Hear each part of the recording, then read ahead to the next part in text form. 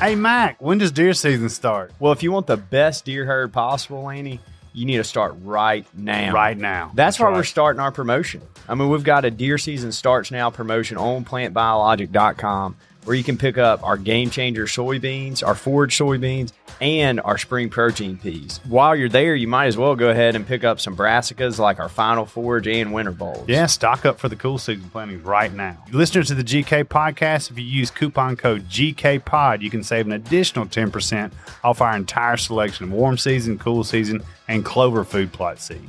Get started today. Visit plantbiologic.com for an unforgettable fall. Hi, I'm Jeff Foxworthy, and welcome to Gamekeeper Podcast. If you want to learn more about farming for wildlife and habitat management, then, buddy, you are in the right place. Join the Gamekeeper crew direct from Mossy Oak Land Enhancement Studio as they discuss the latest wildlife and habitat management practices, news, and, of course, hunting. There's no telling what you'll learn, but I'm going to tell you, I bet it's interesting. Enjoy.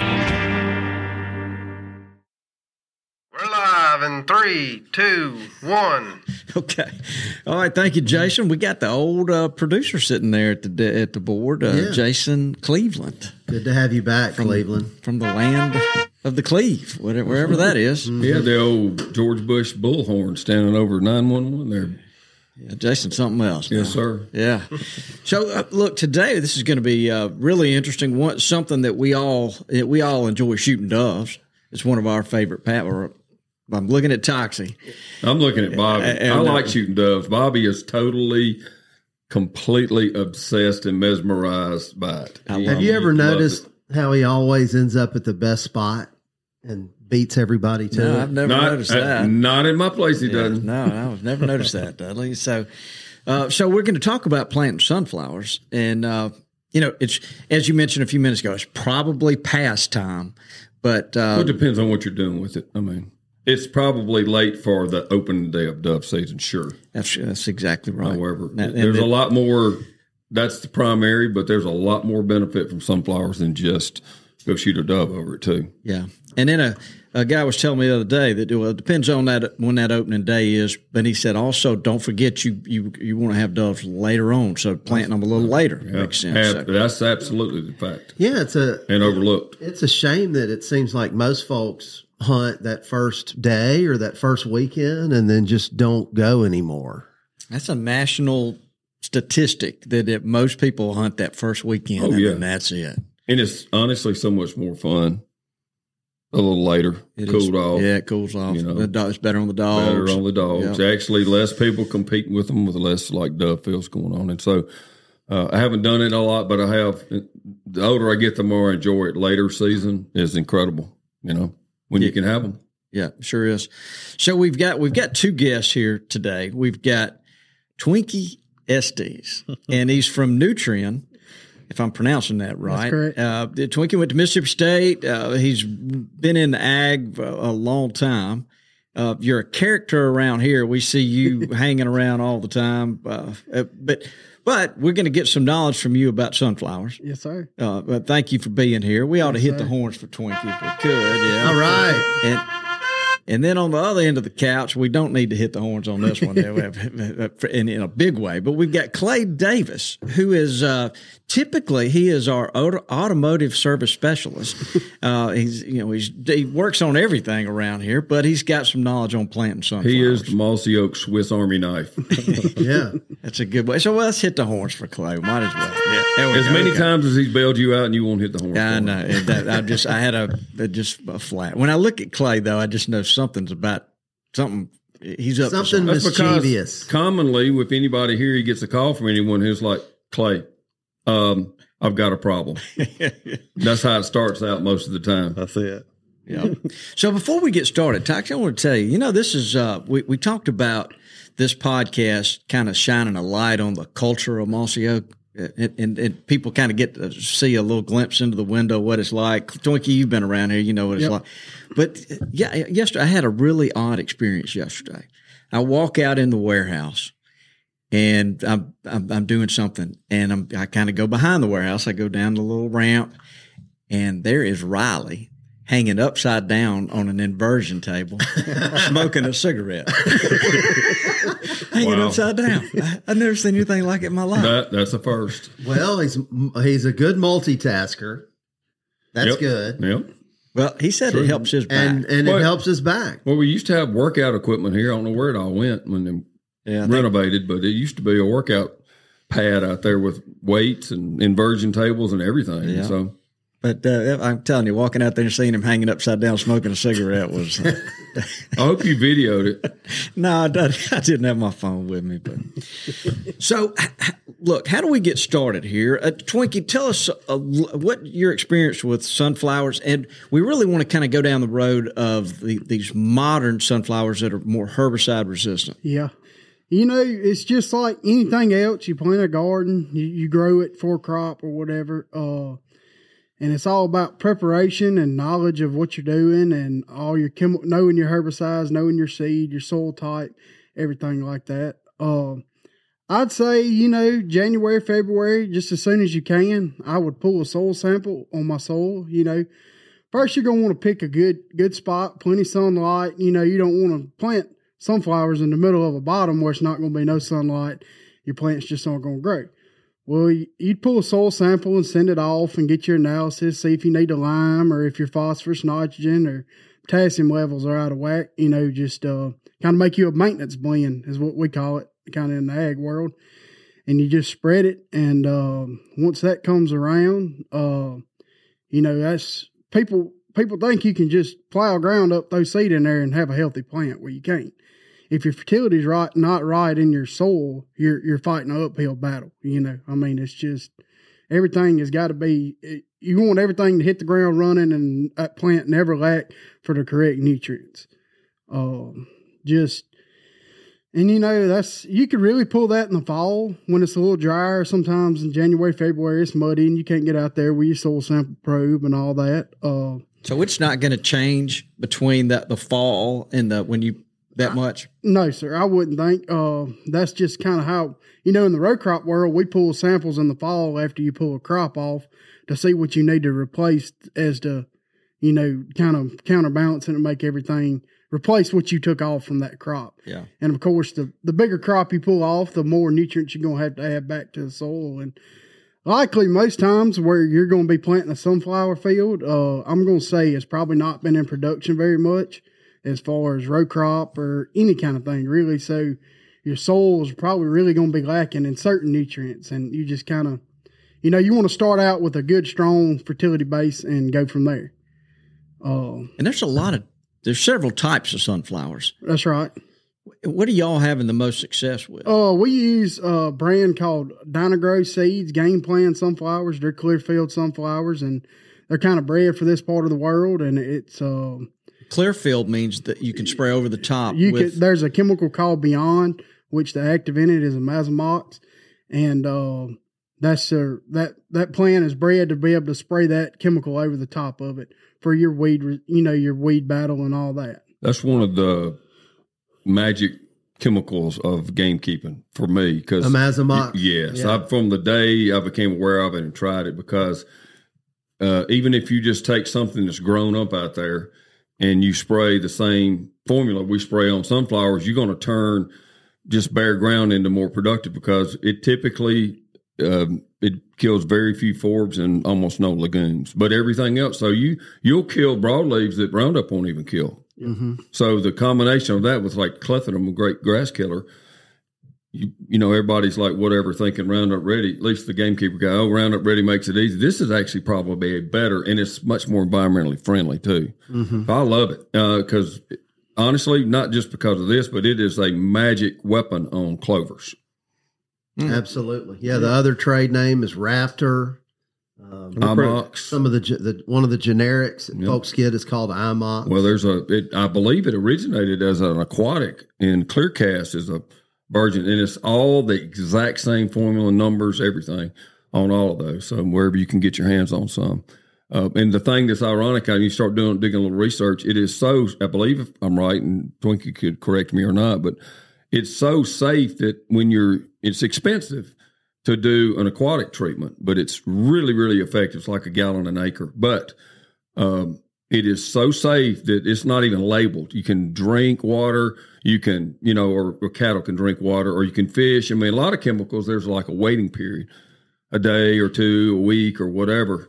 But it's not even labeled hazardous, if I'm not mistaken. It's very, very environmentally safe. Now, correct me if I'm wrong out there, somebody, but I believe that's the case. And we got to have stuff that works. But when something's really environmentally friendly, that should be an extra bonus in us pushing it here as gamekeepers and taking care of the world, like the earth, like we do, Yeah. So I love it. Yeah. So the sunflowers y'all are using, are these smaller black oil sunflowers? They are, and the ones we use are treated with a fungicide and insecticide to help, because a bunch of times your planting date is going to depend on your environmental conditions. If you can't just say, I'm going to plant sunflowers May 20th, well, it could have done come 2 inches of rain and cooler temperatures and all that. Well, if you say you plant your seeds and you come up with cool nights and a lot of rain, you're going to have bugs and funguses going on. So that's going to kind of help that seed hold its vigor and stuff and keep less damage coming out, And the beauty of this Clearfield sunflower is that, doves love bare ground. They don't like weeds underneath those sunflowers at all. Mm-mm. I mean, it's a difference between a 2 out of 10 dove field and a 10 out of 10 dove field. And so that Clearfield gene, or whatever they call it, is definitely the way to go when you're planting. Yeah, and the black oil sunflowers are the ones that are the most preferred by birds. Right. Well, obviously, too, you don't want a huge sunflower for doves. Yeah, I'm pretty sure they swallow it whole. Yep. In fact, I know they do. I've checked their crop. Yeah, that's interesting because they don't crack them up. Smaller birds crack them in there. Yep. Well, so what can you tell us about? And Clay, you may need to jump in here as well. As far as planting techniques. So I'm going to say, just assume February, especially this part of the world, we start getting warmer days and longer days a little bit. Well, that's bringing on your grasses, your weeds, and everything else. So I'm going to say around March, mid-March, as soon as it's dry, I would recommend going in there spraying what we call in the row crop world a burn down pass, which is typically a broadleaf killer and Roundup, glyphosate, And what you're doing there is you're going to make your tillage a whole lot easier. You won't have all that excess vegetation to deal with. And you're also killing these plants when they're smaller, and you won't have such a big seed bank before they go to seed head. Something we kind of do in our line of work is a saying is you start clean, you stay clean. So that's, how Dudley, how you were talking about you wanted a clean, doves love a clean field. Well, say you plant sunflowers and you get a seed bank come up and grass where you don't have your clean field there. Mm-mm. So, a bunch of people, when we use a bunch of pre-emerges, and when you say, when you tell somebody to go spray a pre-emerge, they're like, well, it's clean out there. Well, yeah, what you can see, but you don't know what seed has done got under since your tillage and all that. And all it is waiting on is a rain to sprout. And then, you're behind the 8 ball on that deal. Kind of a recipe we use is, like I said, March, I'd say do a quart of Roundup to the acre and a quart of 2,4-D with a crop oil at 1%. The crop oil is going to kind of heat it up and make everything stick. You're going to get a good kill. And that's going to, it's still early there, so you're going to have 2 to 3 weeks to kind of make sure your equipment's ready, kind of unlike our partner over here. He's last minute man. But anyways. So you mix those two chemicals? Blame a lot of his problems on me. I'm the one last minute passing it down too. So did you say, by the way, did you say a quart of 2,4-D? You can't. No, 4-pound material. Okay. Because I mean, wow. So you got to think at this. I've always been a pint guy on 2,4-D. No, quart. You want to take care of it. Yeah, but y'all are mixing this with correct. Right, but so the Roundup won't kill the glyphosate. The glyphosate is a grass killer, and your 2,4-D would be your broadleaf. There's so many broadleaves. It's labeled as a non-selective, but it's weak on some of the pig weeds and things that you really don't want in any kind of ag field. Yep. There's a bunch of resistant, and stuff's coming on that's resistant too. And a big problem we're running into now is Italian ryegrass that glyphosate will not kill. I mean, you can no matter how hot you get it, it's going it will not kill it. You think, does it kill it when it's teeny weeny, you think? Like an inch? I don't think so. Wow. We're having to use clethodim. Yeah. Which is a great chemical, but, clethodim has a plant back on corn. So when corn's a grass, so when you spray your select or clethodim, you have to take into account how quick am I going to be planting corn. Right. So how long does that residually last in the soil? Depends on rainfall, so like say we got our field ready, we de-est everything and we spray our residual. I'm going to say you're going to have around 3 to 4 weeks with it. We add a product called Infuse, which is like a soil profile enhancer, and it's going to give you another extra week or two out of your residual. And the rain is your biggest factor, because when you spray it, you need rain to put it in the soil and to activate it. Right. Within, I'd say, 10 days, so. Does it matter clay versus sandy loam? It does. The clay soil is going to hold it a little better. The sandy, you're going to get more rain and it's going to leach. Yes, sir. All this stuff's on the label too. Yep. Everything's always on the label. double check the label. So have you got, I didn't mention this earlier, but you spend your career as helping farmers. Correct. So you're in this row crop world. Have you guys, through your experience, have y'all figured out some formulas for row spacing and seed count per acre, et cetera, that work best for doves? So I'm going to say on the sunflowers, you want to shoot for a population of 23,000 to 25,000 plants per acre. We plant around 25,000, hoping for a 24,000 count stand. And as far as row spacing, I would say at least 30-inch rows. The 15-inch rows are just going to be too narrow, and your plant's it's going to grow up instead of bushing out and putting a head on. So I would say 30. A common row spacing in the row crop world is 38-inch or 30-inch rows. Either of those two would be optimal. And you can broadcast sunflowers. It's just, it kind of gives me anxiety to look out there and not see a perfect row, and you be able to look down a row and see a uniform plan. Yeah. Stand count. Broadcast works fine, but like you said, it's also nice to have those wider rows. Again, more for the bare ground effect. Right. A dove's less apt to land in a bunch of thick plants. Right. Well, you don't hardly get the stand you do. You don't get the volume of head when you broadcast them. They shade each other out. And it's so random. What Clay's talking about, it could be just right, but half of them are too close. And so I've planted sunflowers too thick before, 25 years ago, and they look beautiful, but the seed didn't put any meat in, and we very few, if any, doves used them. I planted a little small area of some about a month ago, and they were looking great till about a week ago, and then overnight the deer just ate every one of them. That's something you see a lot in sunflowers, especially if you're going to plant a sunflower where there's no other kind of food plot, food source, or nothing. First thing they're going for is that sunflower. It'll get up, look good, get about ankle high, and they'll just bite the tops out of it. I mean, they'll do it at all sizes. I've seen them let them get big enough and then take, when the first blooms popped out kind of half the size of your fist, like a knot, they went in and just snipped all the blooms off. Didn't even eat the leaves. Just took them all. Yeah. So, is that the dough stage they talk about?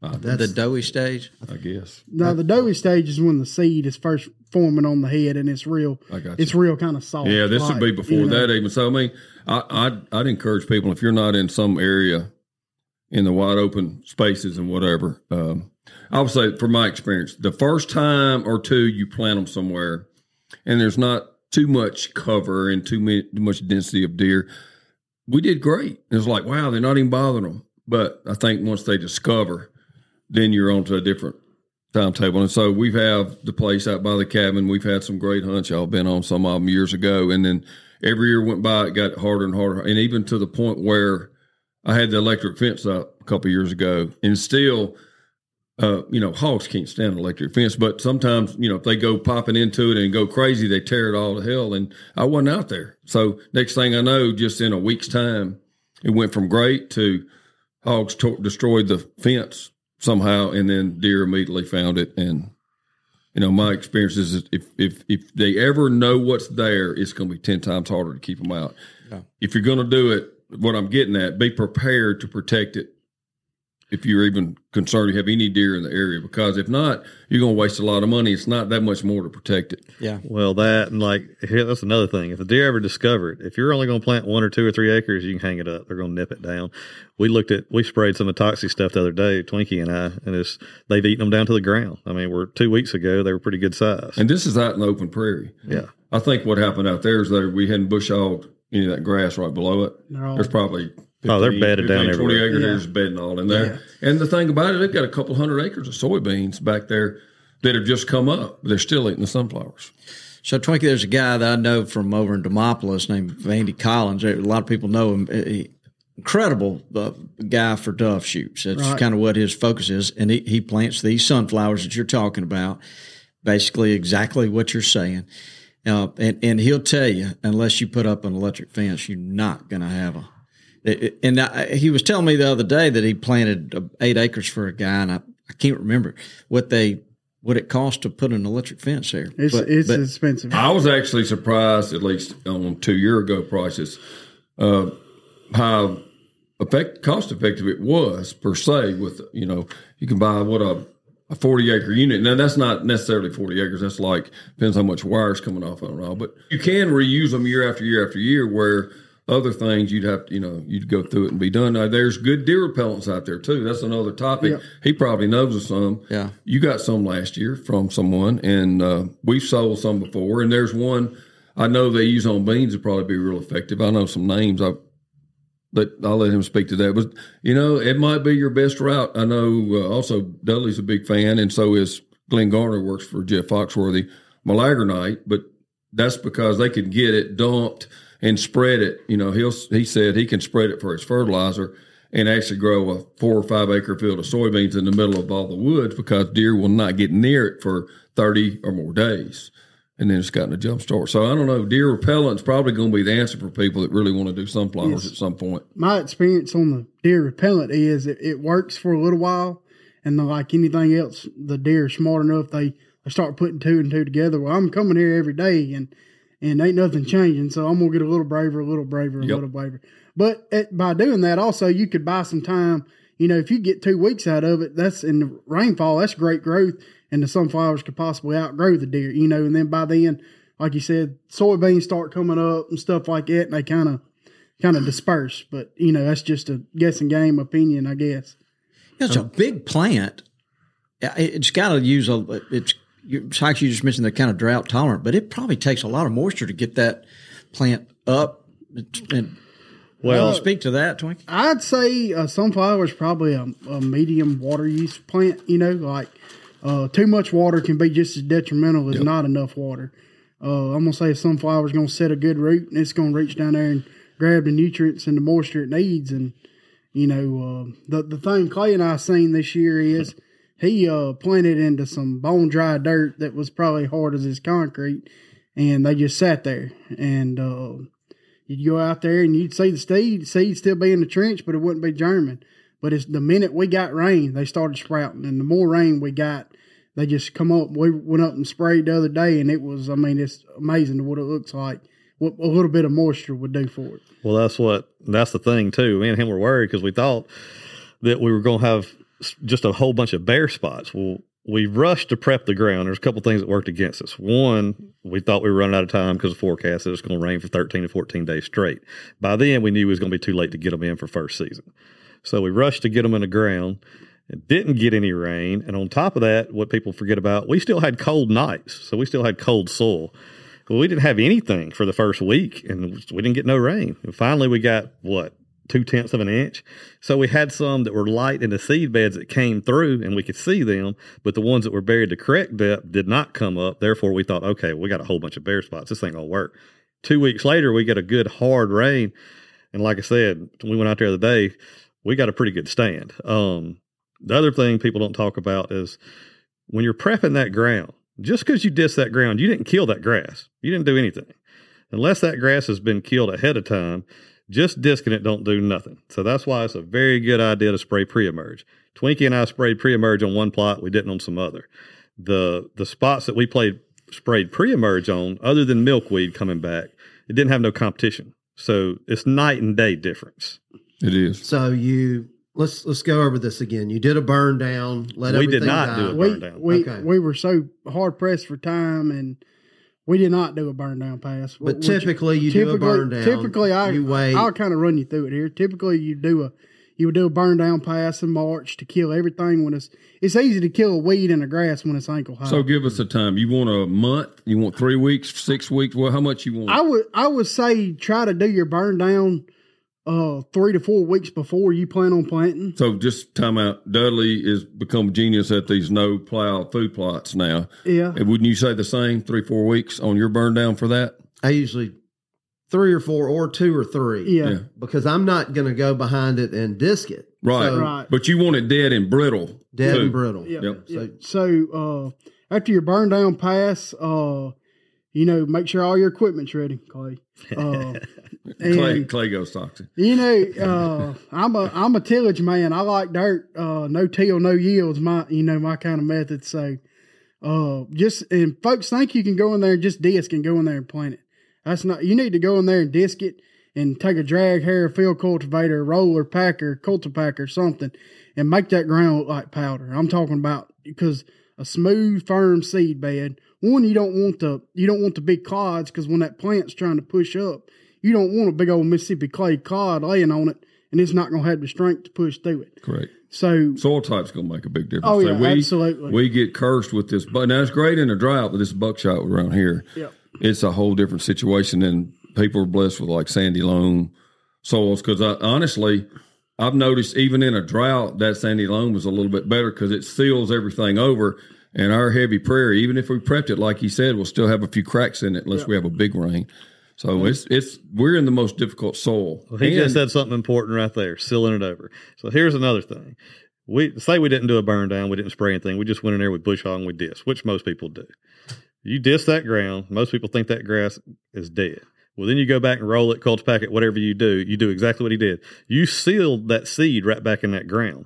So even if you do spray a pre-emerge, some stuff that's sealed up in there is already planted. It's like it's planted. It's coming up. So that's why Twinkie and I had a problem with milkweed because we didn't have time. We disked it. We rolled it. We didn't do nothing to replant that milkweed. And you want your seed bed, your field to be really smooth because what people don't take into account is when you're planting in that tractor, well, if that tractor's bopping and weaving, your planter's not staying down, unless you got all this high-tech downforce and all that. So every time that plant kicks up, you're not getting consistent singulation from your seed and also the correct seed depth and all that, Another thing to slow down a little bit in planting will help too. Yeah, that's it. You want to, because I'm going to say your average food plot person is going to have a older model planter, so that's at best. So it's not ginning like these high speed planters and all that. Slow down, take your time, let it drop the seed in the correct trench, the correct depth, and you're headed north then.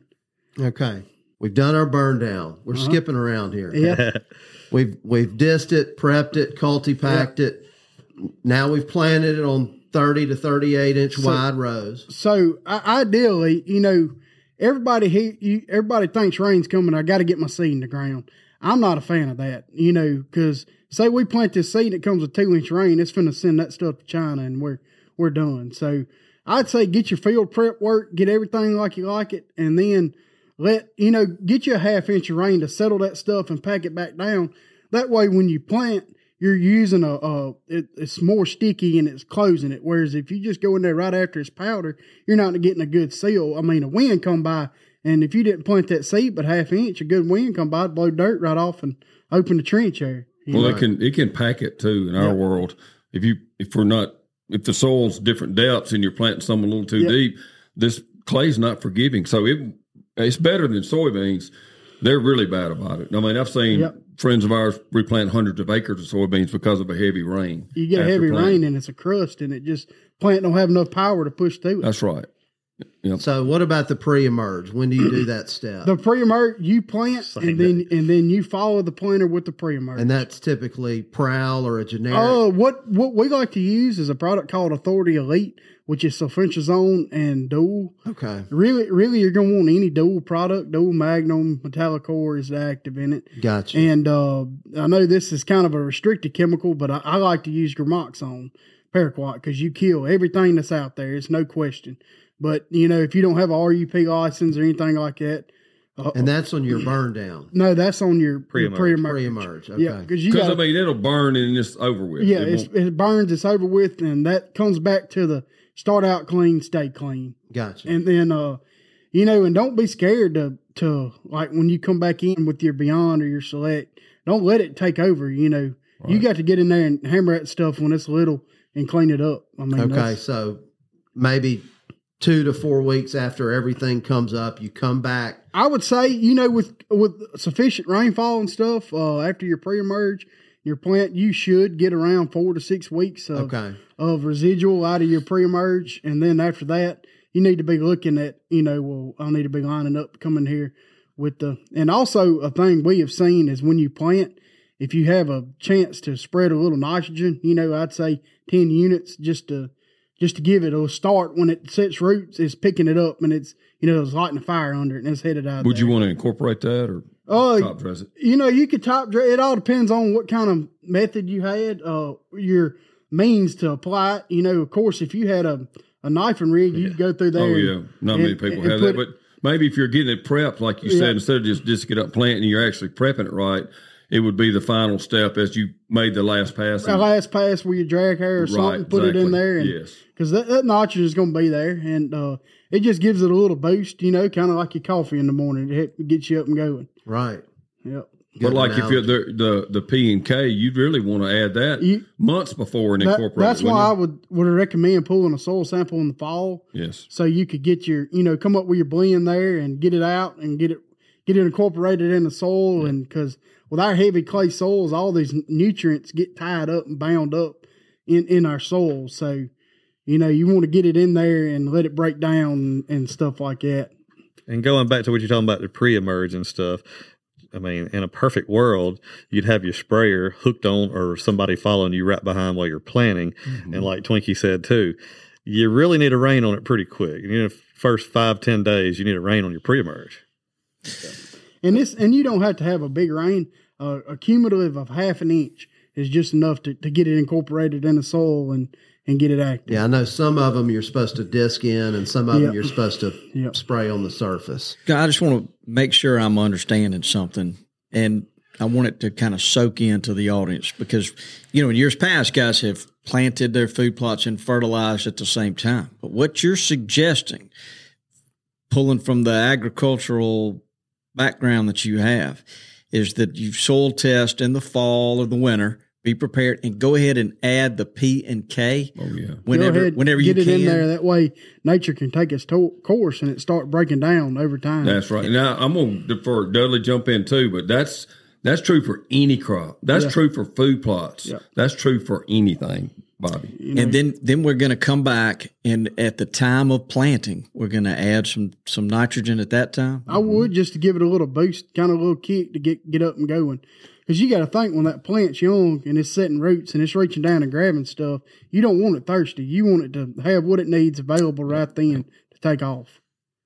So one other thing, Dudley. So in the cases where, our food plot people are probably the worst, including me, of not using the proper sequence. And then, it's time to plant, spread some fertilizer out. Even after we have a crop of whatever, clover, brassicas or whatever, wouldn't it be best to use a foliar to get the P and K if you haven't been able to incorporate it months before?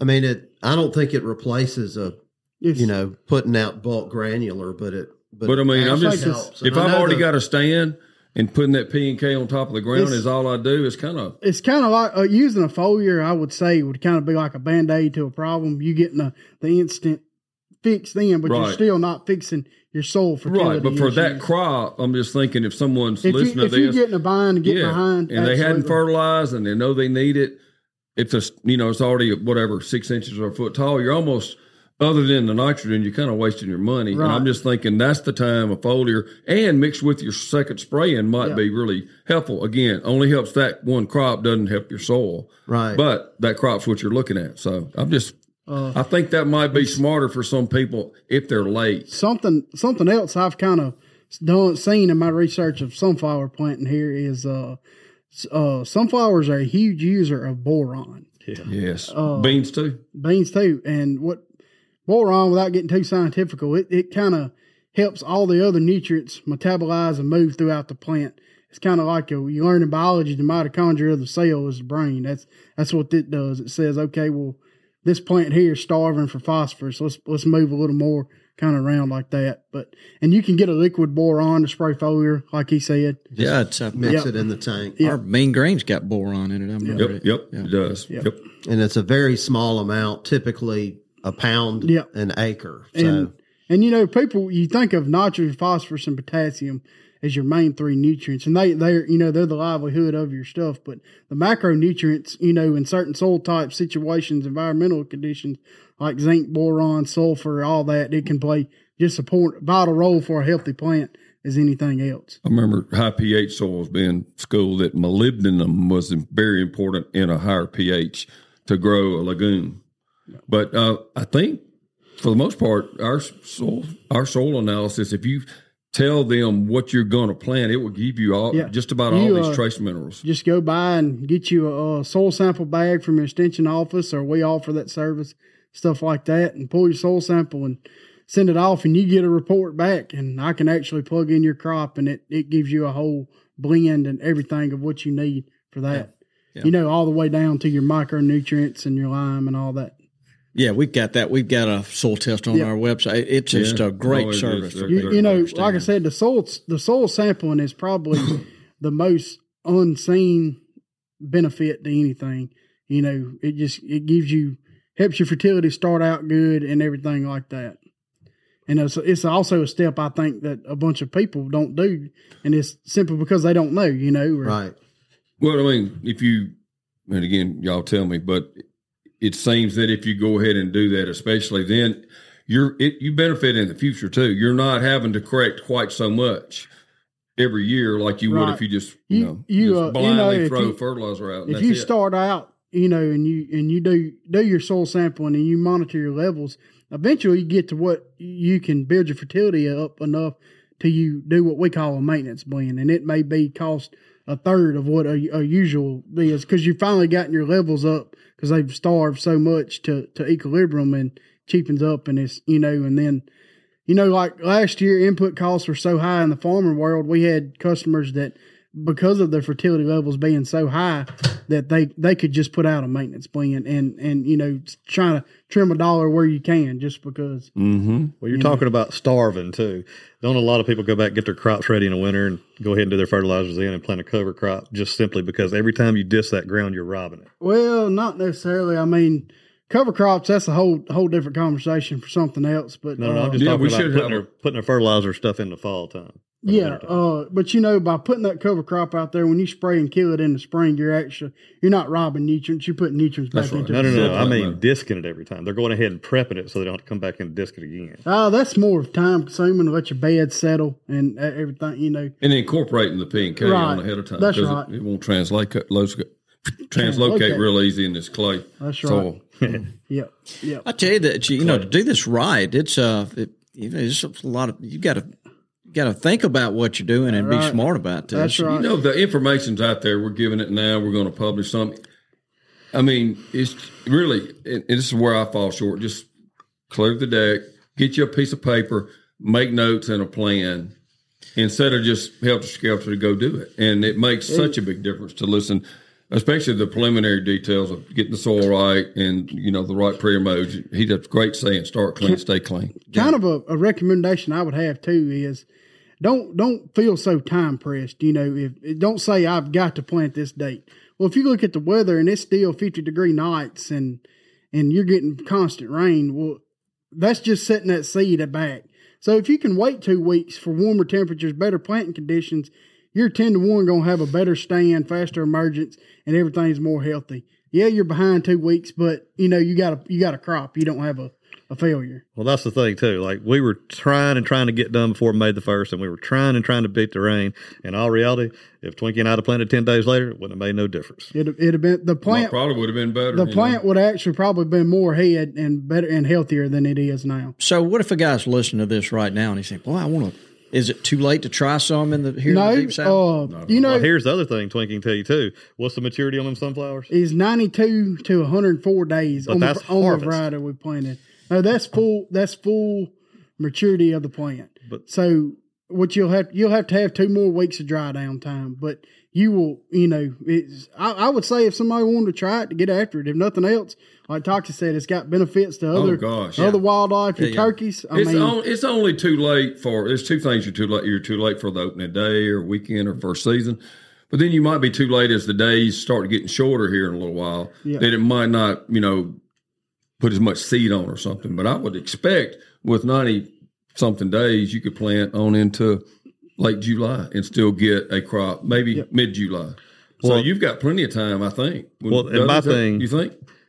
Yeah, I would assume the photo period getting shorter would possibly force them to flower and make seeds if you were late. And the plant may be a little shorter. It may have a little bit smaller seeds, right? But I have planted them things in late July before, and the difference was they still put a head on, but they did not put a bigger head on, and they did not get as tall, but they still matured. Right. And here's the other thing that I've always just assumed.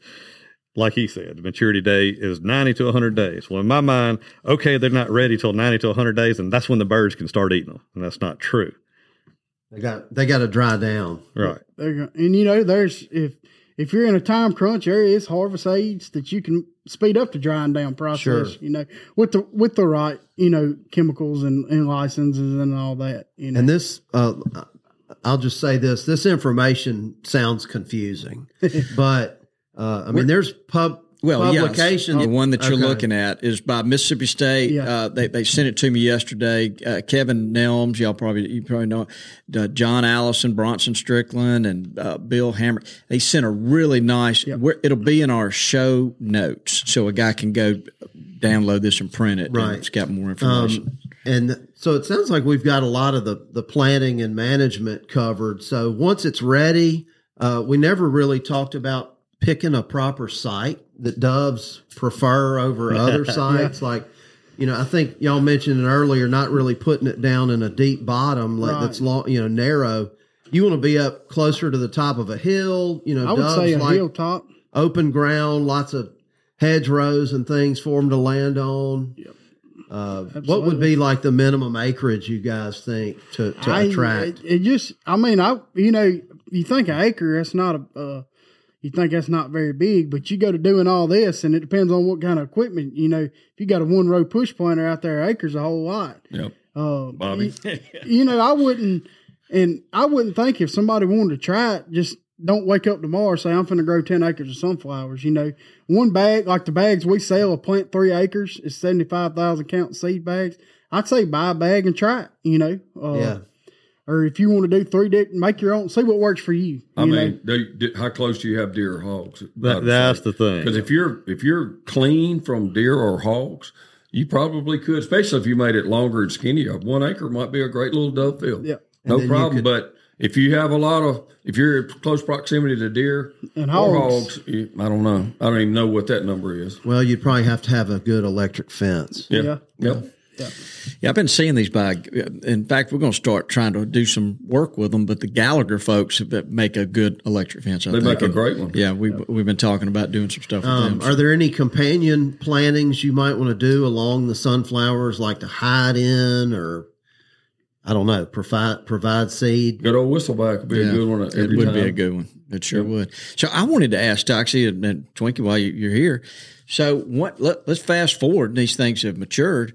Are you running a silage cutter through yours and spraying it out? Or are you running a bush hog? What? Well, I don't have a silage cutter to start with. So I'm thinking one of the things we haven't done, I've done it once, and really helped was no matter what we do in our world here, so many weeds. Even with a clean crop, for the most part, you're going to end up, as they dry down, having a bunch of weeds, especially in our world. Johnson grass is so bad and prevalent. So you almost need to go back and once they're really fully made, and have another burn. Now, he talked about something might aid the drying process, but we have actually glyphosate, because there's all kind of green stuff and garbage coming up on them when they start to dry down. And that way, if you do like bush hog them or do something, you got clean soil for them. And they're not falling on a carpet of vegetation. That's Yeah, right. we're pro dirty food plot, but in the instance of doves, No. yeah, you just don't. Well, here's the thing, Bobby. No. That's one good thing about sunflowers. I took my cousin John Paul on one a few years ago, and it's just unbelievable. If you do them right, it's unbelievable. It Here's is. the thing. Dove hunting, people are going to start mid-August, and they're going to work hard for one weekend. That's what they're going to do. They're going to get it ready, and they're going to hunt one weekend, and that's it. You come in here and you plant your sunflowers. Not only are they better, but you plant your sunflowers in the springtime. You might spray once or twice. You're done. You're waiting on dove season. The other thing about that is I don't cut them down. I bush hog some strips in them. I bush hog around the edges, so I have clean edges, but you leave them standing. And the reason for that is, first of all, doves love sunflowers, are awesome. Second of all, you can hunt first season, second season, third season if they're still standing. But you're definitely going to get at least a couple months out of them as long as you don't mess with them. Yeah, well, I think these people that do it or have been doing it, they just take down a few rows at a time through the season. I don't think anybody get rid of, because once, like, they love them so much. And once they find them, I see them getting up off the flowers all the time. So I've seen these guys that use these silage cutters, though, and it seems to do a better job of busting up that head than bush hogging. A silage cutter's chopping it up. It's, it's going through an actual chopping process. You got to be careful it doesn't chop the seed in half. Yeah. Though. You know, you do too much And of that. if you What got are you seeing people use that? Just bush hogs. I mean, that right? silage in this part of the world is.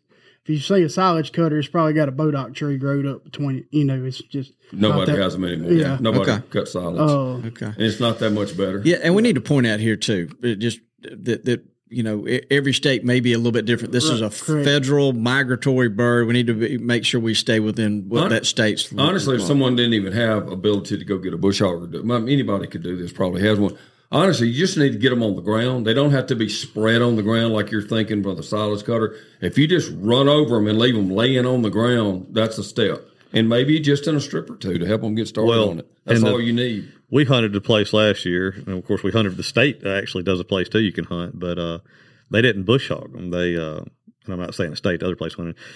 They literally just took a disc and dropped it lightly and made one pass down and one pass back, and that's what they did. Knocked them on. So most of the heads were still either on the ground or right barely above the ground. That's right. And they had the ground so bare that they didn't have to disc it under good, and they didn't have to do that because it was just a clean table. One of the years we had a pretty good hunt on, if y'all noticed when I did that, and I had some brown top. This is really one of the few times I've really gotten a lot of them in brown top. I just use a cultipacker. Yep. Just lays them flat on the ground like a pancake, and if there is any little bit of vegetation, it kind of flattens it all out, but it puts the food on the ground. And we got this huge head in here I kept from a couple of years ago. But if it's a pretty decent sized head and dried, it'll probably shatter it on the ground too. So if you've got a little cultipacker, that might be the easiest thing. That's a big one, Twinkie, isn't it? That is. Is that the one we planted at Neil's a few years ago? I think that one came from the Bowman place, actually. And also another benefit we hadn't brought up about these sunflowers is they're very pretty to look at. So if kind of in a doghouse and mama mad at you, you just go by and get a jar of them late one summer evening, and I mean it's guaranteed to make you smile all day. That'll work. Actually, I'm from a flower crazy family, and he's exactly right. Yeah, I can see that. They love them. Yep. So if you have to justify this budget, I mean that's right there. I think Clay did his senior photos in a sunflower field. That was about 40 years. So the one thing about sunflowers, and maybe that's how they got their name. How'd they get their name, Dudley? Because they follow the sun. All of them are pointed like east or southeast. Isn't that right? You know what that's called? Every single. That's a behavior. Do you know what that's called? I have no idea. Clay, do you know? I do not. Yeah, it's called. Twinkie knows this. Careful, he and I were talking about because Dudley does know, and if you're wrong, Dudley, he's do you know what going it's to called? Not at the moment. Heliotropism. I have heard that. I've heard that too. Yeah, sure is. Twinkie was telling me But that. I don't think they actually follow them. They just like to get the morning sun, I guess, but they're all turned the same way. So when you drive through your sunflower field with your sweetie or whoever, be sure you're around on the east side of the sunflowers, because if you go it looks like there's hardly any sunflowers, and you go by the other way, it's like a sea of gorgeous yellow. You kind of call that your banker crop. Make sure the end row's clean. Bush hog, That's right. pretty good drive by. The backside you just kind of let it do what it's going to do. That's a great comment. The banker side. All right, what else do we need to ask about this? I'm ready to go shoot some doves. Well, the only other thing I think you should post when you post that stuff too, because most people won't look at it, because me and Twinkie had to take a second look at it the other day. Because like I said, the one place we planted, we had a pretty good stand. We come back and thought they had just dwindled down or the spray had stunted them. And once we got to looking at them closer, the deer had eaten the tops out of every single one of them. But people just glancing at it will think, well, dadgum, they're not growing that good. No, the deer have just eaten half of them, but there's still a couple leaves on it, so it looks like they're just slow. And he's talking about mine, by the way. Will they come back? What does that plant have a terminal bud? I think they're going to get ate back Yeah. so much that the pretty much damage over is going to be detrimental. It's not as there. bad as soybeans. I've seen them, and actually they'll develop shoots off the stem and put flowers on too.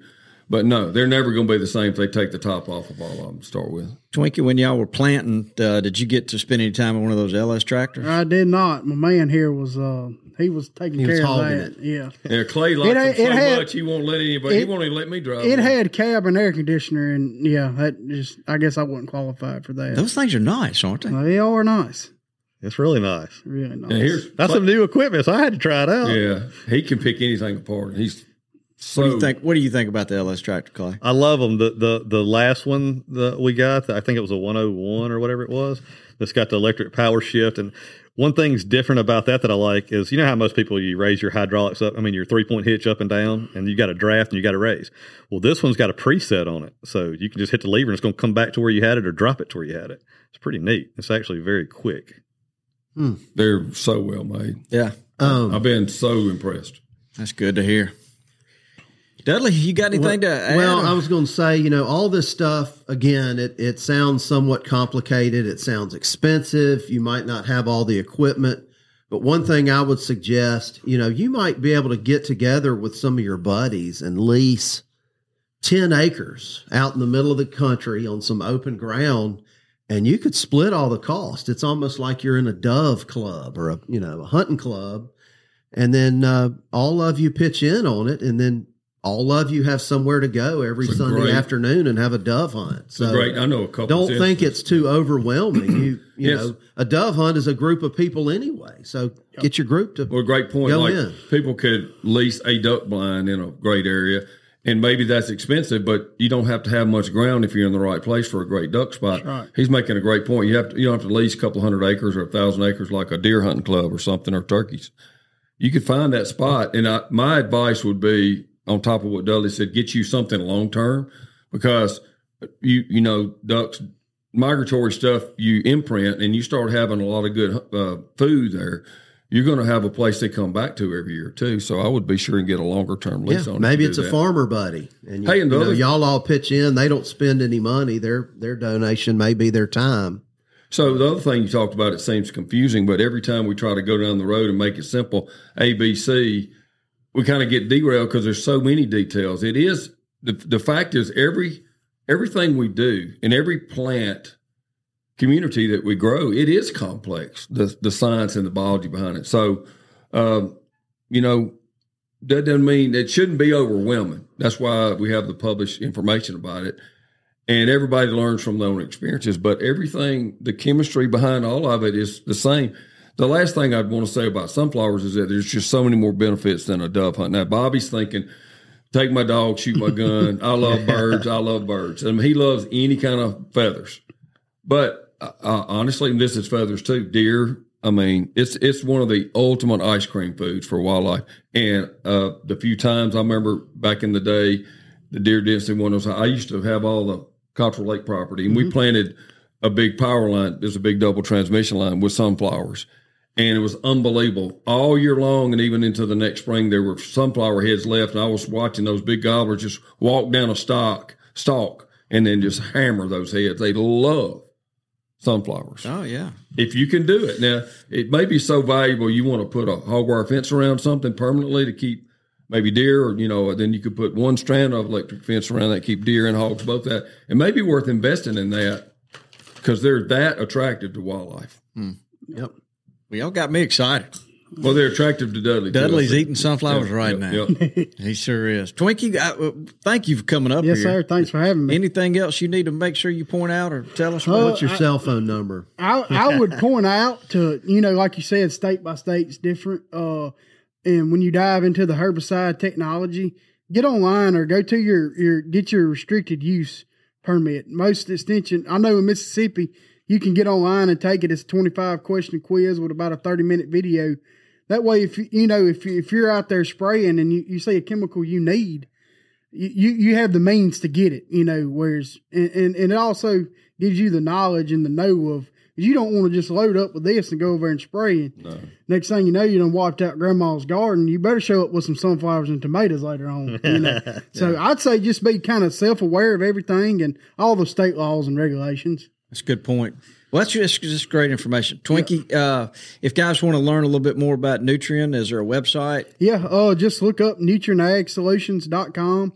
We're the largest ag retailer in the industry. We're all over the U.S., Canada, branching out in Australia. They're everywhere. So we and I'm gonna tell you, everybody that works there probably enjoys the hunt, so they'd be more than willing to help you, and just any kind of knowledge that we can offer. Do they listen to our podcast? I have several buddies that do. Yes, sir. Nutrien Ag, Nutrien. Yeah. Right. Tell them Twinkie sent you. How did you get the name Twinkie, real quick? Well, so one time I was headed to the store. I was a little younger fella, and my daddy got me. We had a store about 2 miles up the road, and Daddy got to where he would let me drive a Nissan truck up there. Well, the more I drove, the more comfortable I got. Well, I drove up there and got me a little snack, and it just happened to be a Twinkie that day. And I come around the curve a little too fast, and it slid over in the floorboard. Well, I reached over there to get it, and next thing you know, I done centered a tree. Well, after that was the cause of the wreck, that was causing it. Somebody called me that. My buddy Holden Coggins, we were in 7th grade, called me that one day at football practice, and ever since then I've been Twinkie. It's weird to hear my real name called, so it's just easier to go by Twinkie. Do you even know his real name? I don't. It's actually Hunter. Yep. It's what? Hunter. Well, I like that. Yeah. Only time he played ball with Daniel Neal, baseball, football, all that stuff all the way through. And the only person I ever heard him call him Hunter would be like his mom when she was mad at him. Like, Hunter, you shouldn't have dropped that ball. Or Hunter, get over here. Everybody was Twinkie. It's been Twinkie ever since. Yep. I ain't even heard John call you Hunter. So I Twinkie. Yep. I've been called worse, so. Well, Twinkie, we appreciate you being here. I've seen you around. We always talked and never knew your name, but the name your mother gave to you, but it's a good one too. But thank you for being here and for what you do and the input. Look, guys, this can't be real hard. If Clay can do it, anybody can do it. I'll remember that next time you call me. Toxie, I'm looking forward to next dove season now. Oh yeah, well, we're trying. So Clay will tell you, especially for working with me, the only way we learn stuff is go out there and screw it up enough, and that'll teach you to not cut corners or whatever. Take your time and do it right. Trial and error. It will. So Dudley, this thing, Mississippi State sent us, Bronson sent us this Mississippi State Extension Service on growing sunflowers. It'll be in the show notes. I'm just reminding everybody again, and Dudley's got it printed out. It's really informative. It is. Bronson, he's always takes care of us. Oh, he's amazing. All right, guys, this one went a little longer than I thought it would, but there's some great information. Yes, sir. Yeah. And we appreciate it. So why don't you say goodbye, Dudley? Goodbye, Dudley. Get us out of here, Cleve. Thanks for tuning in to this week's episode of the Gamekeeper Podcast. And be sure to tune in again. Subscribe to Gamekeeper Farming for Wildlife magazine, and don't miss the Mossy Oak Properties Fistful of Dirt podcast with my good buddy, Ronnie Cuz Strickland.